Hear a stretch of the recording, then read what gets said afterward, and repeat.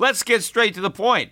You want to grow your portfolio to deal with the rising cost of inflation, to pay off your debt or your mortgage, pretty much anything standing in the way of you and financial freedom, right? Well, with Yahoo Finance, you can get access to the news, data, and tools that you need in order to help you reach that financial freedom. And when it comes to your financial future, you think you've done it all. You've saved, you've researched, you've invested all that you can. And now you need to take those investments to the next level by using what every financial great uses. Yahoo Finance. For more than 25 years, Yahoo Finance has been the brand behind every great investor. They're the #1 finance destination, producing a holistic look at the financial news cycle, including breaking news, original perspectives, analyst ratings, independent research, customizable charts, and so much more. For comprehensive financial news and analysis, visit the brand behind every great investor, yahoofinance.com, the #1 financial destination. That's yahoofinance.com. The Peter Schiff Show. Today's special Saturday edition of the Peter Schiff Show podcast is brought to you by ExpressVPN. I want to thank ExpressVPN for its continued support of the Peter Schiff Show podcast. You probably don't think much about internet privacy on your home network, but ExpressVPN will secure your privacy and protect your information. Visit expressvpn.com/gold and you can get an extra 3 months free on a 1-year subscription. And speaking about gold, the big news is Warren Buffett's new love for gold. After the U.S. stock market closed yesterday, we got to look at the latest 13F filing for Berkshire Hathaway. And for the first time in I don't know how long, in that disclosure was a brand new position in Barrick Gold. Berkshire Hathaway invested over $500 million in Barrick Gold. Now, of course, $500 million may seem like a lot for ordinary people, but obviously it's not that much for Berkshire Hathaway or Warren Buffett, although that is the position that Berkshire had as of the end of June. Now, it's been almost 7 weeks since that quarter ended. So my gut feeling is that by now, Berkshire Hathaway has a lot more shares of Barrick than it had at the end of June. In fact, I'm willing to bet that Berkshire Hathaway might actually own another gold stock in addition to Barrick Gold. And the reason I feel that that's possible is because Warren Buffett knows that once his disclosure is made public, right, once people know that he's buying gold stocks, well, now he's going to have a lot of competition. There are a lot of people that like to mimic what Warren Buffett is doing. And so once it becomes public knowledge that he's buying gold and gold stocks, he's going to have a lot of competition. So if Warren Buffett is smart, he knew that he would have maybe, another 7-week window, right, to quietly buy more shares of Barrick Gold before the street wised up to what he was doing, and maybe buy more shares of other gold mining companies. Now that the cat's out of the bag, everybody knows what he's doing, he's going to have more competition. And I'm pretty sure that basically this is going to green light other institutional investors to buy gold mining stocks. Because, I've been talking for years trying to convince a lot of these guys to buy gold and gold stocks. And really, it's like beating my head against the wall. I've always found it very difficult to convince people who are managing other people's money to put money into gold or gold stocks. I have an easy time convincing people to put their own money into gold stocks. But when it comes to other people's money, they just don't want to do it. And I think the reason is that nobody wants to go out on a limb. I mean, because these guys who are managing other people's money, their main goal is not to look foolish and not to underperform the competition, right? So if you are a manager of a pension fund or an endowment and you're going to get reviewed. And the key is that you need to just not underperform. What is your incentive to go out on a limb and do something unorthodox like buy gold stocks? Because there's nothing really in it for you. Because even if you're right and you outperform, all right, I mean, it's not that big a deal. But if you're wrong and the gold stocks go down, and as a result of your bet on gold stocks, your unorthodox, outside the mainstream bet, you end up underperforming everybody else, I mean, you're going to get fired. I mean, why go out on a limb for no reason? In fact, the minute you start buying gold and no one else is doing it, your peers are going to start to make fun of you. So I think the incentives that these guys have, they don't want to go out on a limb. They don't want to risk getting fired by doing something unorthodox. But now when you have the Oracle of Omaha, Warren Buffett, right, buying gold in Berkshire Hathaway's portfolio or gold stocks, and believe me, Buffett wouldn't be buying a gold stock if he wasn't bullish on gold. In fact, gold stocks represent a leveraged bet on gold. So in order to buy gold stocks, you generally have to be super bullish on gold because you want to have an investment that is levered to the price of gold, meaning that it will go up more than the price of gold if gold goes up. So by buying Barrick gold, Buffett is showing that he's even more bullish on gold than he would be if he was just buying, for example, GLD, which he may have already bought too. We'll find out when they file the next 13F, right, for this quarter. But I think this now is going to put gold stocks back on everybody's radar. And not only, again, does this green light other institutional money managers to buy gold stocks, but now if they don't buy gold stocks and they underperform because they don't have gold stocks, now they may risk getting fired. Because if Buffett is doing it for Berkshire Hathaway, what's your excuse for not doing it for your money? So now instead of people worrying about looking foolish for buying gold stocks, they're worried about looking foolish for not buying them. And of course, the risk is now gone because if you go and buy gold stocks now and they go down, if it doesn't work out, you don't look that foolish because after all, Warren Buffett did the same thing. And so if you're simply doing what Warren Buffett does, right, the Oracle, right, he is the granddaddy. I mean, so if he has blessed this trade, well, then if somebody else makes the same trade, well, hey, I'm just doing the same thing as Warren Buffett, so don't get mad at me. So I think this really is the potential or has the potential to be a watershed moment for gold and mainstreaming gold and gold stocks. And, you know, not only is Buffett buying Barrick Gold, but if you look at what he's selling financials. He lightened up on all of his bank positions. He's basically doing what I already did, right? What have I been telling people on my podcast? Get out of banks and buy gold stocks. In fact, that is the one thing that really differentiated my value fund. And the reason that the value fund was performing so poorly over the past several years, and the reason that it's performing so well this year, and it went from last place to first place, right, during in 2020, is because one of the key differences between my fund and all my competitors was that I owned no financials in the fund. And the index has a heavy weighting to financials. I didn't like financials. But what did I buy instead of financials? I bought gold stocks. So kind of that was my main way of, being different. Now, nobody else would take a chance on doing that because nobody else was willing to underperform. I didn't care about short-term underperformance. I only care about long-term absolute performance. See, most mutual fund managers, they don't care if they lose money in the long run. As long as everybody else loses money, they're fine.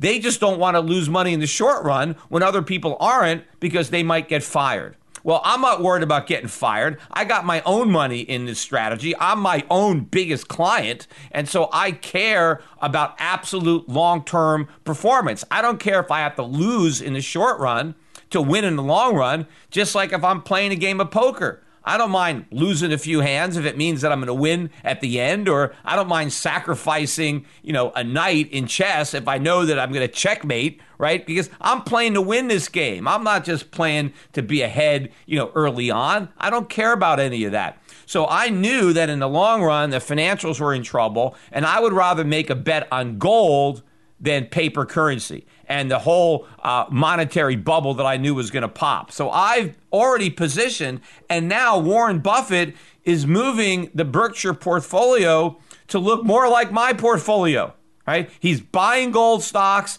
and he is selling financials. Now, he's not completely out of the financials, but hey, the writing is on the wall. And again, we don't know how much more he's sold, because I've been pointing out on this podcast how weak these financials have been. It's been among the weakest sectors. Maybe one of the weak reasons for that weakness is you got all this selling coming out of Berkshire Hathaway. So this, I think, is a big deal. And, after the market closed, you could see Barrick Gold in particular was up about 6% in the aftermarket. And a lot of these other gold stocks were up as well in sympathy. Because, look, a lot of people like to copycat Warren Buffett. But, look, to me, this is better than any of these big Wall Street firms coming out with buy recommendations on gold stocks. In fact, I wouldn't be surprised now, before the market opens on Monday morning, if we get some of these investment banks, these big houses, putting buy recommendations on Barrick. Because if they do that, or other gold stocks, and this is like one of the things that's really not fair, but when an analyst puts a buy on a stock or raises it to a strong buy or moves it up, they get credit for the price before they make the announcement. Even though the announcement itself may have an effect on the price, that doesn't count. And now, since everybody knows the price of these gold stocks are going to jump up on Monday morning, probably a lot of these guys, before the market opens on Monday, are going to want to put their buy recommendations in so it can count as if they had a buy on the stock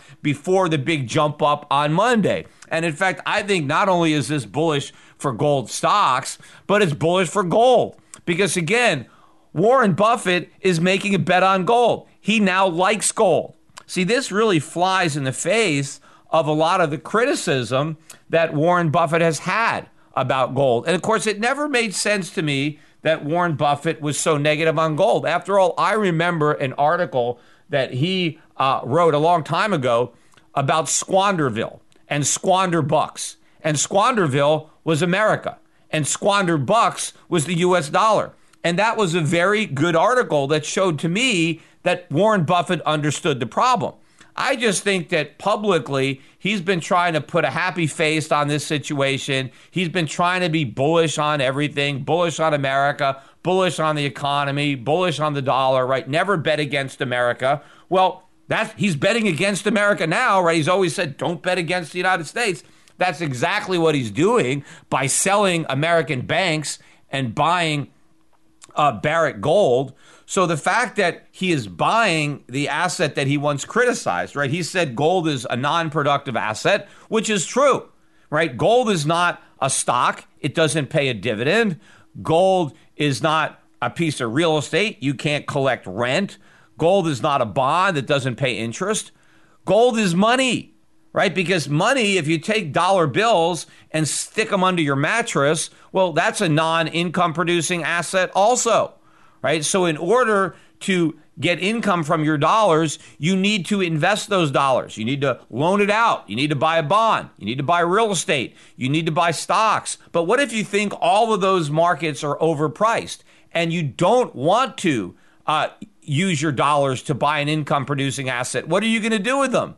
Well, Buffett's telling you, convert them into gold, because he knows if he thinks stocks are expensive, right, and he just wants to hold cash, he knows cash is going to lose value. He understands that the Fed is printing all this money and he can't get any interest if he just puts his money in the bank. So what Warren Buffett is saying is that I believe assets are overpriced, but I don't want to be in dollars, because I don't want to get wiped out by inflation. So while I am waiting for better opportunities, I want to buy gold.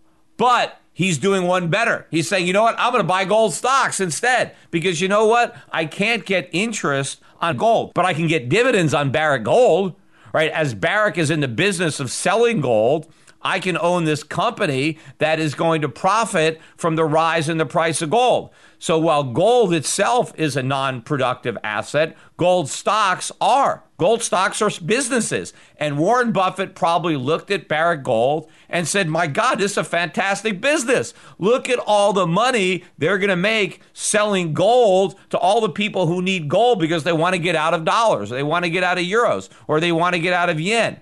So this is a massive about face. Warren Buffett is saying, you know, now is the time to buy gold, and that's why I'm buying gold stocks, because this is where the money's going to be made. And, you know, a lot of people are also saying, well, you know, this is probably not Warren. He's not necessarily doing it. He's got a couple of portfolio managers. Maybe they made a decision. Look, I don't care if another portfolio manager made a decision. There's no way they didn't run it by Warren Buffett. Given Warren Buffett's public statements about gold and how he felt, I don't think somebody who works for Warren Buffett is going to decide, hey, I'm just going to buy a gold stock and I'm not even going to run it by the big guy before I did it. Absolutely not. There's no way Warren Buffett didn't approve of this trade before it took place. So he is completely on board with buying gold stocks. And who knows, again, how many more he has already purchased. And this is not only just a big vote of confidence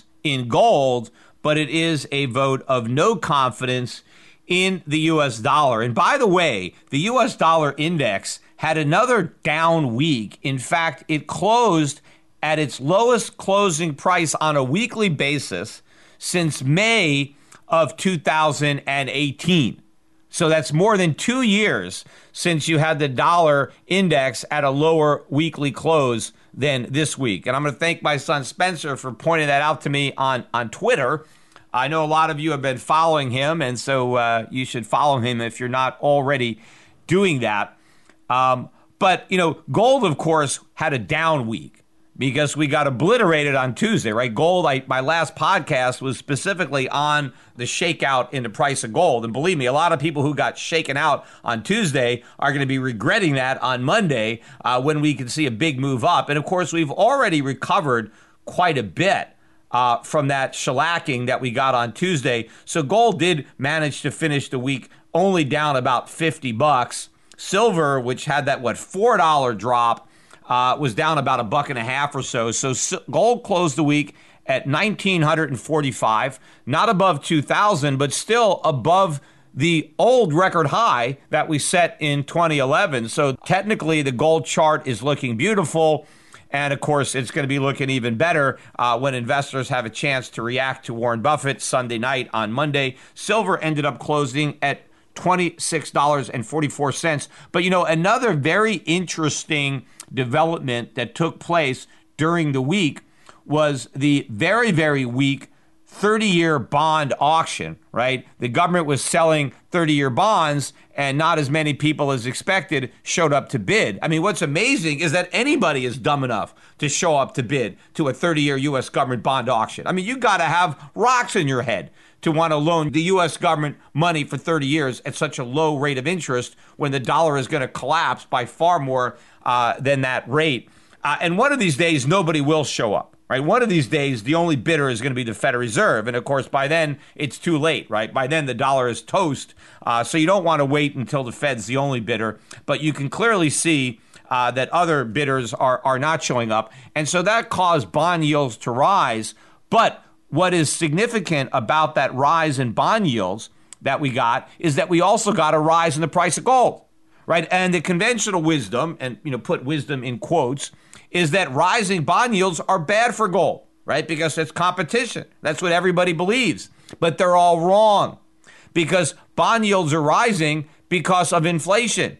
Why is it that people don't want to buy 30-year bonds? Because there's a negative real yield there, because the yield doesn't keep you even with inflation. So bonds sold off because people are worried about inflation. Well, if you're worried about inflation, you buy gold. And we're having bond yields in gold rising at the same time. And despite the fact that these so-called experts are scratching their heads trying to figure out why this is happening. This is exactly what should be happening. And this is going to continue to happen, and it's going to confound these so-called experts until they figure it out. Because when you want to take the inflation risk off, you sell bonds and you buy gold. They are not the same type of asset. They are not both safe havens from inflation.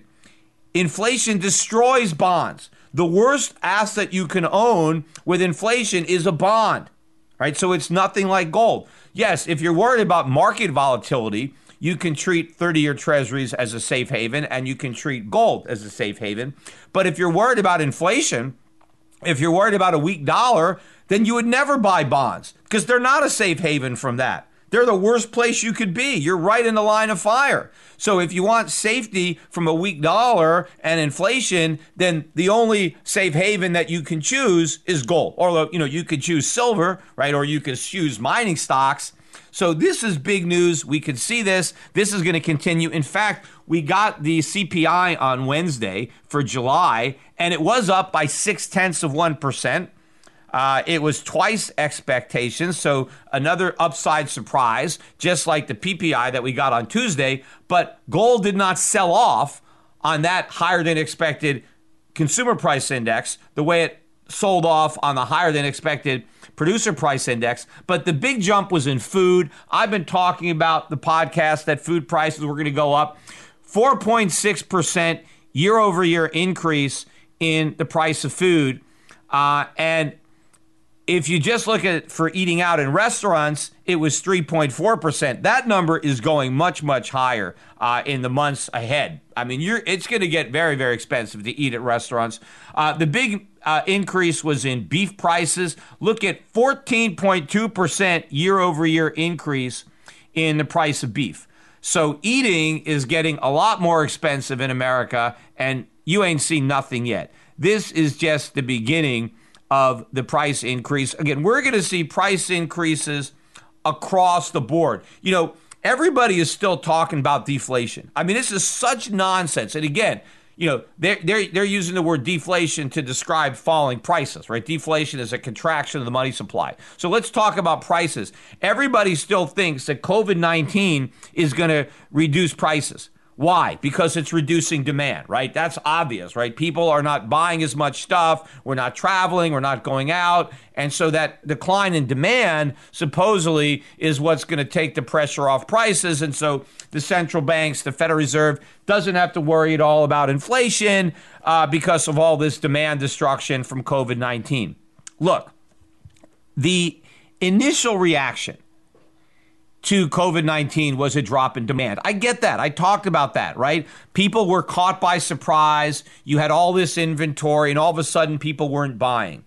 And prices went down across the board for everything, right? But that's just the first reaction, because then the market responds to the reduction in demand by reducing supply. So first demand goes down, and then price falls. But now that decline in price sends a signal to the producers that you're making too much. And now production goes down, right? And so after supply comes down to meet the reduced demand, now you get a new equilibrium price, which is much higher, where now the market will clear.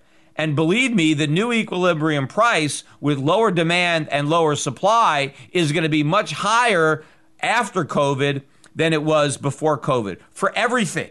I mean, wait till you really see the surge in the price of oil. I mean, I'm just waiting for that oil market to break out. To me, it's going to happen. And it's not just going to be the food prices that are going to be going up. It's going to be oil prices. But, a really good example of how this works is going to be with airlines, right? What happened initially to airlines, right?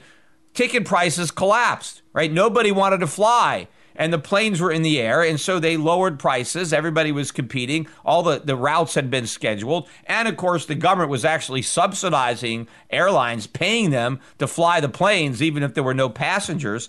And so the ticket prices went down. And everybody's like, oh, you see, this is deflationary. Look how cheap airfares are.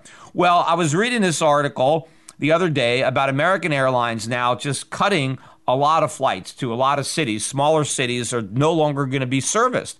And this is what's going to happen across the board. The airlines are going to respond to a big decline in demand for air travel by eliminating routes, by shutting down flights. And they're going to lay off a lot of people, a lot of pilots, a lot of flight attendants, a lot of baggage handlers, right? A lot of people are going to be laid off in the airline industry. And the airline industry is going to adjust to a big decline in demand by raising prices. And of course, we're also getting a big decline in production of oil domestically. And so eventually, oil prices, jet fuel prices, which have been cheap, they're going to rise too. So we're going to have a much scaled down airline industry where it's a lot more expensive for the people who want to fly. Much more expensive. The same thing for the restaurants, right? Restaurants are going to be reducing capacity. Probably most of the restaurants, more than half of the restaurants, are going to go out of business. So there's not going to be nearly as many restaurants to choose from. And the restaurants that are still in business are not going to be able to serve as many people. So the people that they can serve are going to have to cover all the fixed costs and all the variable costs with on their check. And so eating in restaurants is going to become much more expensive. Yes, fewer people are going to eat in restaurants. And one of the reasons is going to be because it's going to be so expensive. I mean, part of it could be because they don't want to, get exposure to COVID.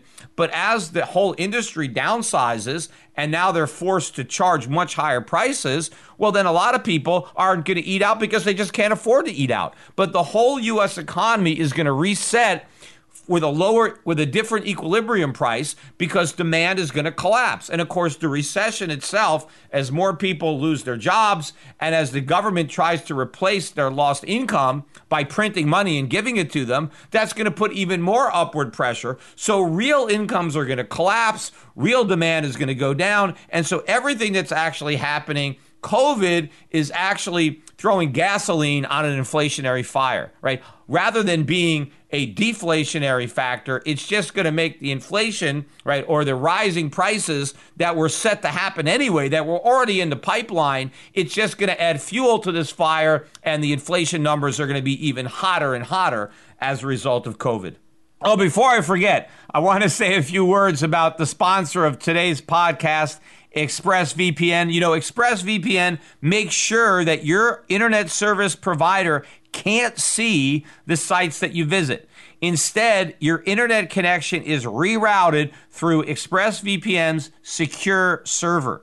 Each ExpressVPN server has an IP address that's shared among thousands of users. That means anything you do is anonymized and can't be traced back to you. ExpressVPN also encrypts 100% of your data with best-in-class encryption, so your information is always protected. ExpressVPN is the fastest, most trusted VPN on the market, rated #1. It's the one I use myself. I have the icon on my laptop at all times. And when I find it to be most useful is once in a while, I try to access some content and I can't get it from my area, and so I can fire up the VPN, and I can fool that website into thinking that I'm in an area that actually can access that information. It doesn't work all the time, but it certainly works a lot of the time, and so I'm glad that I have it. Again, it's ExpressVPN,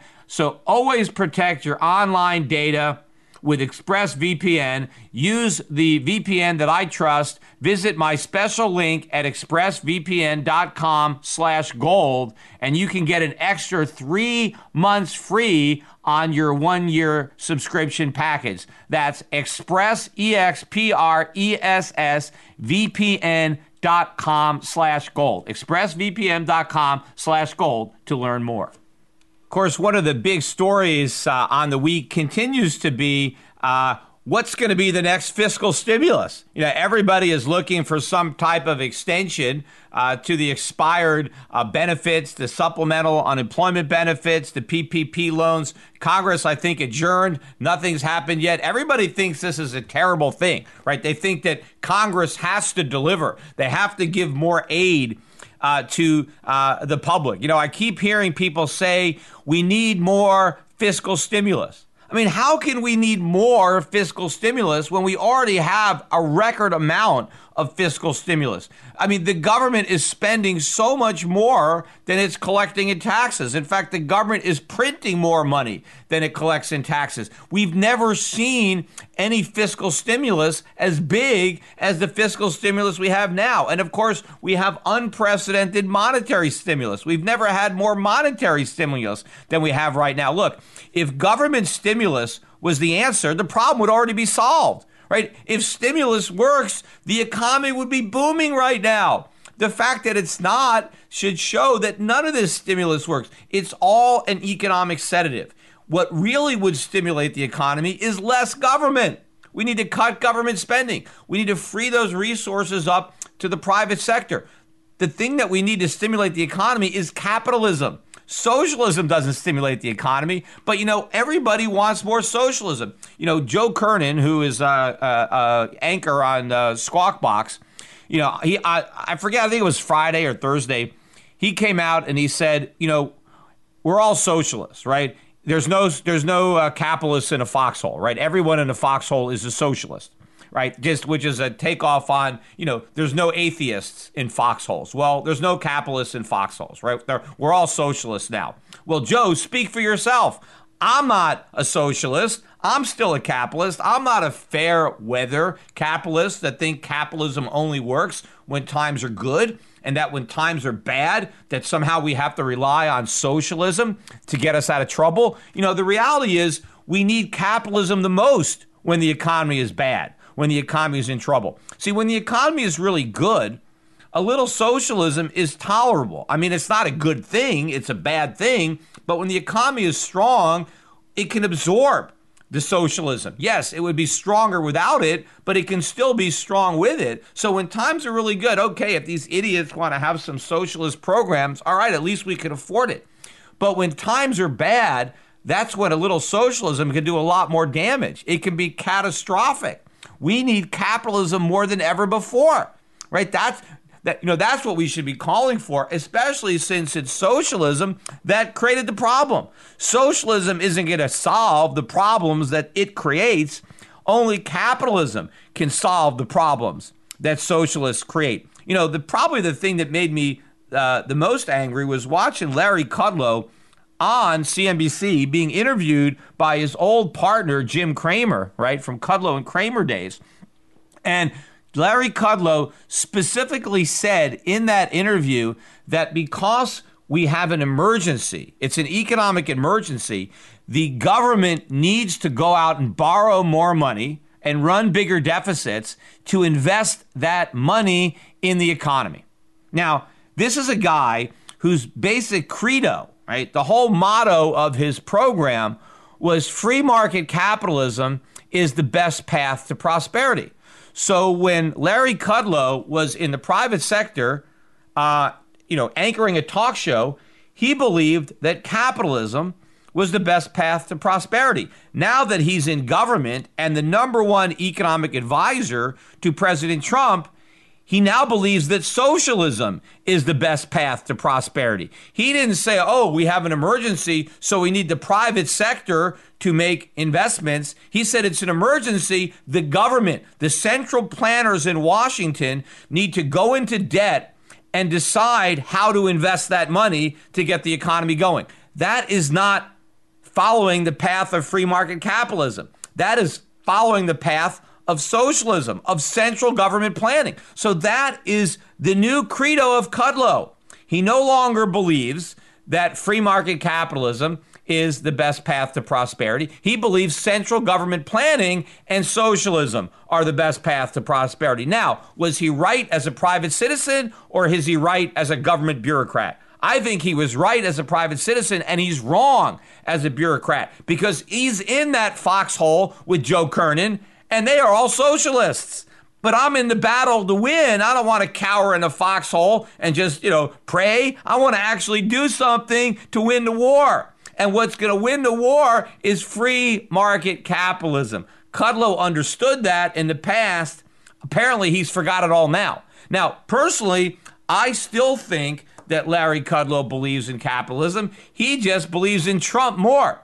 So he's willing to sacrifice his principles and go on television and lie, right? He's basically pretending that we need more government and more stimulus because that's what Trump is doing, because that's the easier way to get elected. I mean, that's why all these people are now socialists when times are bad, because they don't want to level with the public and tell them the truth, right? The way you win votes is by promising something for nothing. And that's socialism. That's not capitalism. So when an election is near, that's when we're all socialists, because we all want to buy votes with other people's money. These guys don't have the integrity to stand up for what they believe in, which is another reason that I just don't like so many conservatives that are touting Trump.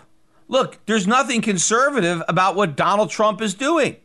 And you got to call him out. Look, you can still vote for him, but hold your nose and vote for him. Don't pretend that he's what you want. He's just, again, the lesser of two evils. You got to be honest about that, because otherwise, if you pretend that Trump represents the conservative ideal, that he really represents capitalism and limited government and sound money, then he's tarnishing all those principles. You got to say, look, Trump is a socialist. His policies are bad, but I'm going to vote for him because Biden's policies are worse. Because at least when his policies fail, you can say, I told you so, right? He's not legitimately believing in limited government and the principles that conservatives or libertarians stand for. So don't pretend he's something that he's not. Call him out. You can still vote for him, but don't support him and act like he's a great president. Don't say, hey, he's the greatest president ever. He's not. He's a bad president. It's just that Biden would be a worse president.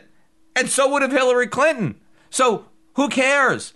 I just don't want a president who's not as bad as people who would be worse. We need a good president. And let's not pretend a bad president is good just because we think it's good politics. We are headed for a major, major crisis. I think Warren Buffett gets this now. He realizes that we're still in Squanderville and he doesn't want to own squander bucks. 1971, right? That is the year that we went off the gold standard, right? And the world marked down the dollar substantially in the 70s, but continued to use it as the reserve currency. But remember, the only reason that the dollar was accepted originally as the reserve currency was because it was as good as gold. Because before the world used the dollar, they used gold. And we convinced the world, hey, why not just hold dollars? They're as good as gold. If you have $35, we'll give you an ounce of gold whenever you want. But in the meantime, you can take those dollars and buy U.S. treasuries, and you can get 4 or 5% interest. You're getting no interest on your gold. So, hey, you can have your cake and eat it too. You can get interest on your gold by loaning dollars to America by buying treasuries. You'll get interest, and whenever you want your gold, we'll give it to you. Well, the minute de Gaulle in France decided to get the gold, that's when we defaulted, because we didn't have it, because we printed too much money. But the world continued to accept the dollar as if it was as good as gold, even though it wasn't. Well, what's about to happen is just like America went off the gold standard, the world is going to go off the dollar standard. They're going to reject the dollar and go back to gold. That's what they wanted in the first place. You can't back a fiat currency with another fiat currency, right? Because then it has no backing. I mean, if you have to back your currency with real money, right? And since the dollar is backed by nothing, then it can't back anything. So all these other countries are going to go back to gold. They're going to reject the dollar. And this is going to shake up the whole financial system. But the biggest loser is going to be America, because America has been the biggest beneficiary of this dollar standard. Our whole economy has been built on the foundation of the dollar as the reserve currency. That's how we can consume more than we produce. That's how we can borrow more than we save. Well, that ride on the global gravy train is about to come to an end, right? The world is going to take away this punch bowl, and the party is over for the United States. So you got to load up on gold stocks. And now that you got competition from Warren Buffett, right, and Berkshire Hathaway and everybody else, the cat is out of the bag, right? So we're not going to kind of have this field to ourselves anymore. We're going to be competing with more people to buy. And that means we're going to be paying higher prices. But, I know there is some people who think, maybe this is a sell signal. Now that Warren Buffett is in, it's the end of the bull market. Not even close. He's not the last person in. He's not even close. I mean, some of the smartest people on Wall Street are buying gold and gold stocks, but there's not that many of them. And Warren Buffett is in that camp. He is a smart guy, and he is buying gold. He's not coming in late. He's coming in early. It's people that come in a few years that are going to be coming in late. And even some of the people who copy Buffett early on are still going to be the first movers, right? So this is not some type of, the dumb money is in, so now it's time to get out. Buffett is not the dumb money. He's still smart money, and he's getting in early. Is he getting in as early as me? No, but he's still getting in a lot earlier than the vast majority of people who are managing other people's money.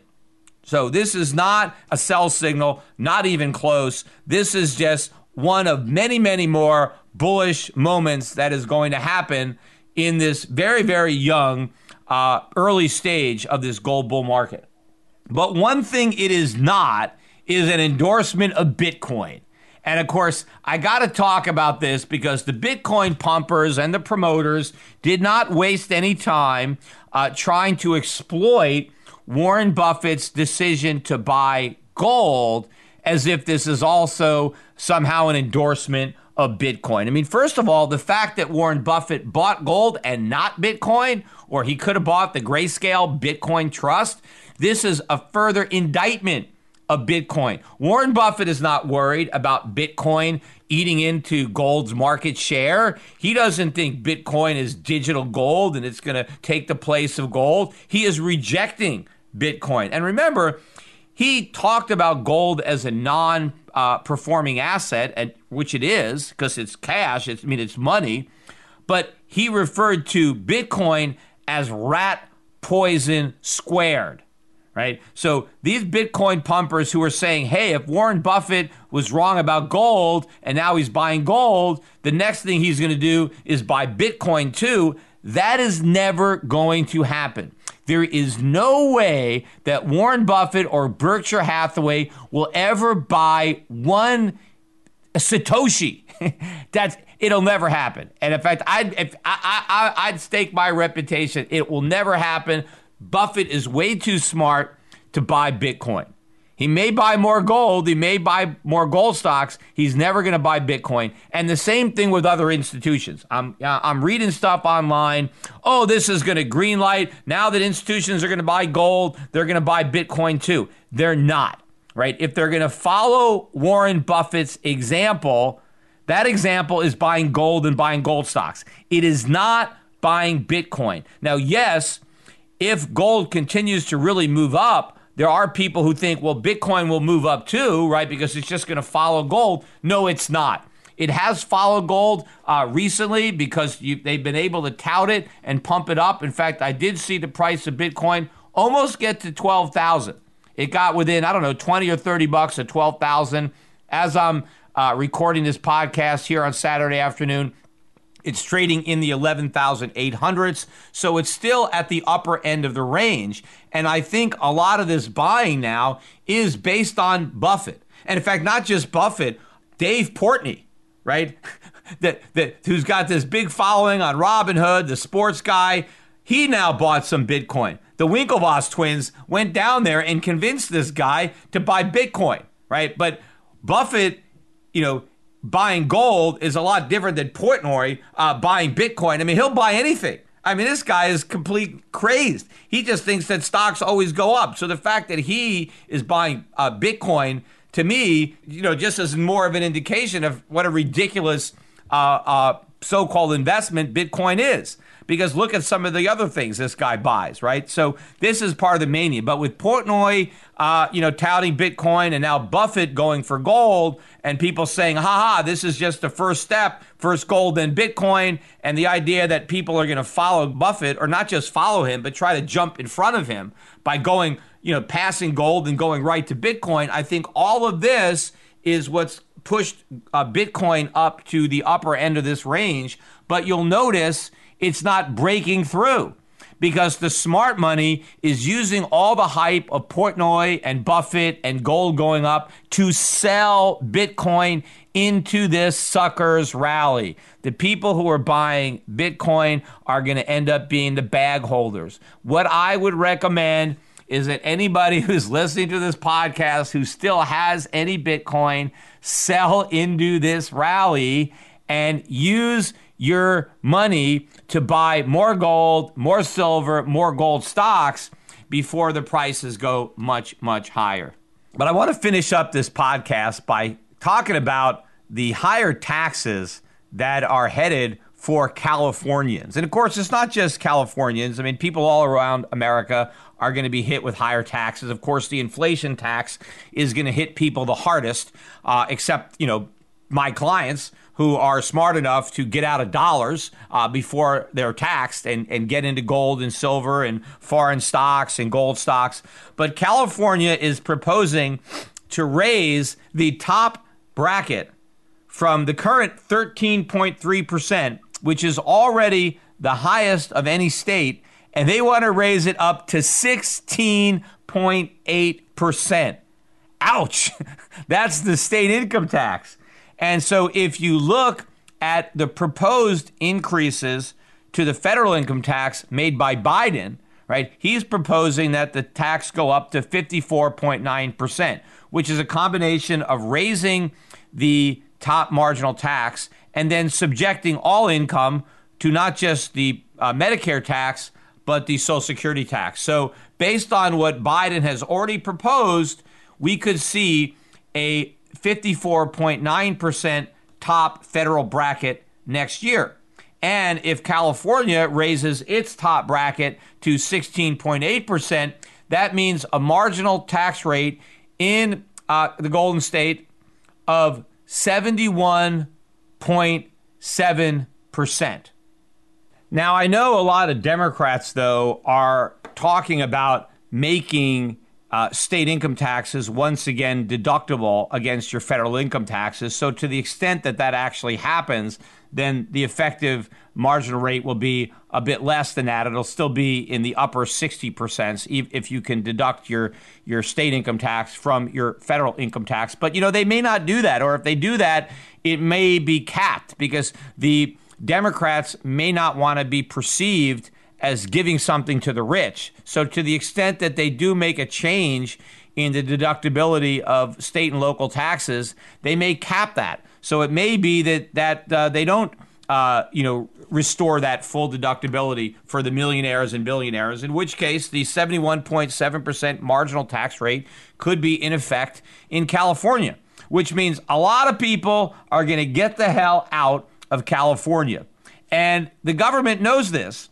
That's why they're also imposing a wealth tax. In addition to this income tax, a wealth tax, they will be the first state to have that, of 0.4%. So 0.4% of your wealth every single year. Even if your wealth goes down, they're going to tax that reduced value as long as it's over a certain amount. The threshold is $30 million for couples and $15 million for single people. So if you're single and you have a net worth of $100 million, then you don't pay the tax on your first $15 million, but you pay the 0.4% on the next $85 million. And you do that every year. And of course, in order to pay the tax, you have to calculate your net worth. Well, how do you do that? I mean, obviously, if you own publicly traded assets like stocks, well, that's easy. You just look at your brokerage statement. But most people who have high net worths, where the net worth is high enough to qualify for this tax, they have a lot of assets that are illiquid. They own private businesses. They have interests in partnerships that do not trade, right? That means they have to pay an appraiser every single year to appraise the business, right? And of course, the government can always challenge the appraisal and say, oh, that's not right. It's actually worth more than that. So they're going to have legal costs. But you have to have art. What about your art collections? People have this expensive art. How do you know what the art is worth? You're going to have to hire an art appraiser every single year to appraise every single painting that you own. Any kind of car collection that you have antique cars. What are they worth? I don't know. Someone's got to appraise that. It is going to be extremely expensive to comply, and you have to file with your tax returns every single year. This tax, if you combine the wealth tax with the income tax, I mean, people would skedaddle out of the state very quickly. And they know that. That is why they are proposing that even if you leave the state of California to avoid this tax, you still have to pay the wealth tax for 10 years after you move out of the state. Now, people might say, well, how can they do that? Right? What legal precedent do they have? That's got to be unconstitutional. How can they tax non-residents? Well, this is their theory. They're saying, well, if you generated that wealth, if you accumulated that wealth while you lived in California, well, we have a right to tax you even after you leave. And so they have this formula where you have 10 years, and for every year that you lived in California over the past 10 years, right, you have to pay 10% of that tax. So if you lived in California for 10 years, you have to pay 100% of the 0.4%, right? So if you leave California, after 1 year being outside of California, you get to take 10% off the tax. And so now you only have to pay 90% of that 0.4%. After 5 years of being out of California, so you've lived 5 years, let's say in Nevada, but you still have 5 years in California, well, now you've got to pay half of that 0.4%. So you got to pay the 0.2%. But of course, you also have to pay the cost of doing all these annual appraisals. Now, of course, if you already left California, right? If you left California last year because you wanted to escape, you're 1 year outside of California, you've already left, and now this tax get passed, you're still responsible of paying 90% of the tax because you lived in California. So they're even taxing people retroactively who have already left the state. See, you thought you got out and they pulled you back in. You're paying California wealth taxes even though you moved out of the state 2, 3, 4 years ago. You got to be out of California for 10 full years before you're in the clear. Now, of course, if anyone is dumb enough to actually move into the state of California, right? Let's say you move into California and now you've been there 1 year, right? Well, you only have to pay 10% of the 0.4% wealth tax. But every year that you're dumb enough to remain in California, your obligation is going to increase to the point where if you live there for 10 full years, now you are paying the wealth tax. Even if all of your wealth was accumulated outside of California, if you move to California, the longer you stay there, the more of that wealth is going to be subject to tax. But all I can say, I don't know if this is going to hold up in court. Maybe it will. But you know what California is saying? They are putting a massive sign, neon sign, in front of their state that says, millionaires, billionaires, do not come into this state. Maybe you can come and take a vacation, but do not move here. It'll be the worst decision you ever make, right? It's going to be like the Roach Motel, right? You could check into California or the Hotel California. You could go in, but you can't get out. So you never want to make the mistake of getting in there. But you know what? I would not just leave this for millionaires and billionaires, because if this concept can actually hold, right? If California could say that if you accumulated wealth in the state of California, then we can tax that wealth even after you leave the state of California. Think about how they can twist that logic into a pretzel to get all sorts of other things. For example, I would never want to go to college in California. Why? Well, what if California says, hey, if you earn a college degree in California, we own you, right? If you go out and make any money in the future based on that degree, we reserve the right to tax you. After all, you're only earning that money because of a degree, especially if it's like an advanced degree. What if you go to law school in California and now you get a job as a lawyer working in some other state? What if California says, hey, wait a minute, you earned your law degree in California.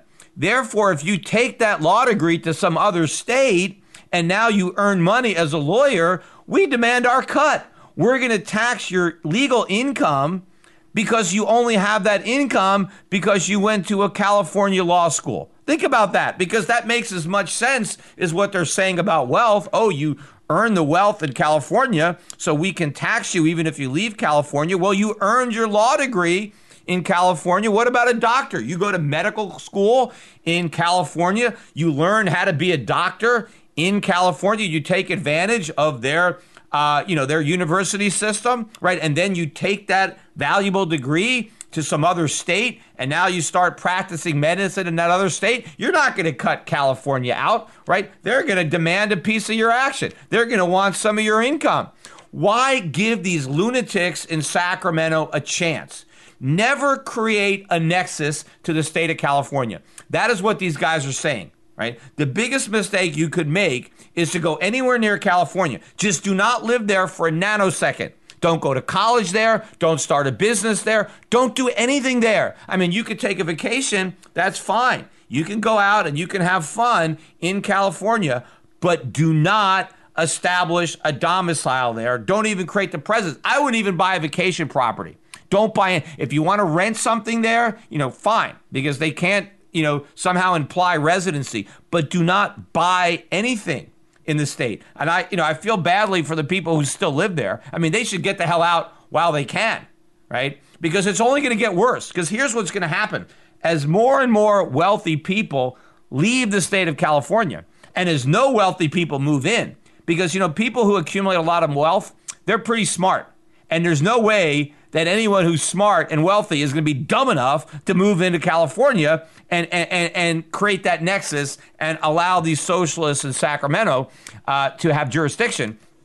But as no wealthy people are moving in, and as the wealthy people who are there are moving out, what happens to the tax base, right? It deteriorates. So now they don't have as much revenue. So now what do? Now they got to turn up the heat on the people who haven't left. Right? So they're going to continuously raise taxes higher and higher on the wealthy people who are dumb enough to stay in the state. And so now more people leave, right? The 16.8% income tax didn't chase you out. What about 20%? What about 25%? Hey, how long is that wealth tax going to stay at 0.4? What happens when it goes to 1% or 2%? And believe me, what happens when inflation, right, pushes almost everybody? What happens when even the crappiest house in California, we have hyperinflation, and every little shack is worth several $1 million. All of a sudden, a lot of people are going to find that their net worths now somehow subjects them to that wealth tax. And of course, once they set the bar at 30 million, who says they can't lower the bar to 25 million or 20 million, right? So, as higher taxes cause people to leave, then the taxes have to be increased on those that remain. And so what that means is get the hell out now. Don't wait. Don't be the last person to leave the state of California and have to shut off the lights. Get out now. Just like I'm saying, don't be the last person to get out of the dollar. Don't be the last person to get into gold. Read the writing on the wall and act on it before other people can figure out what's clearly written.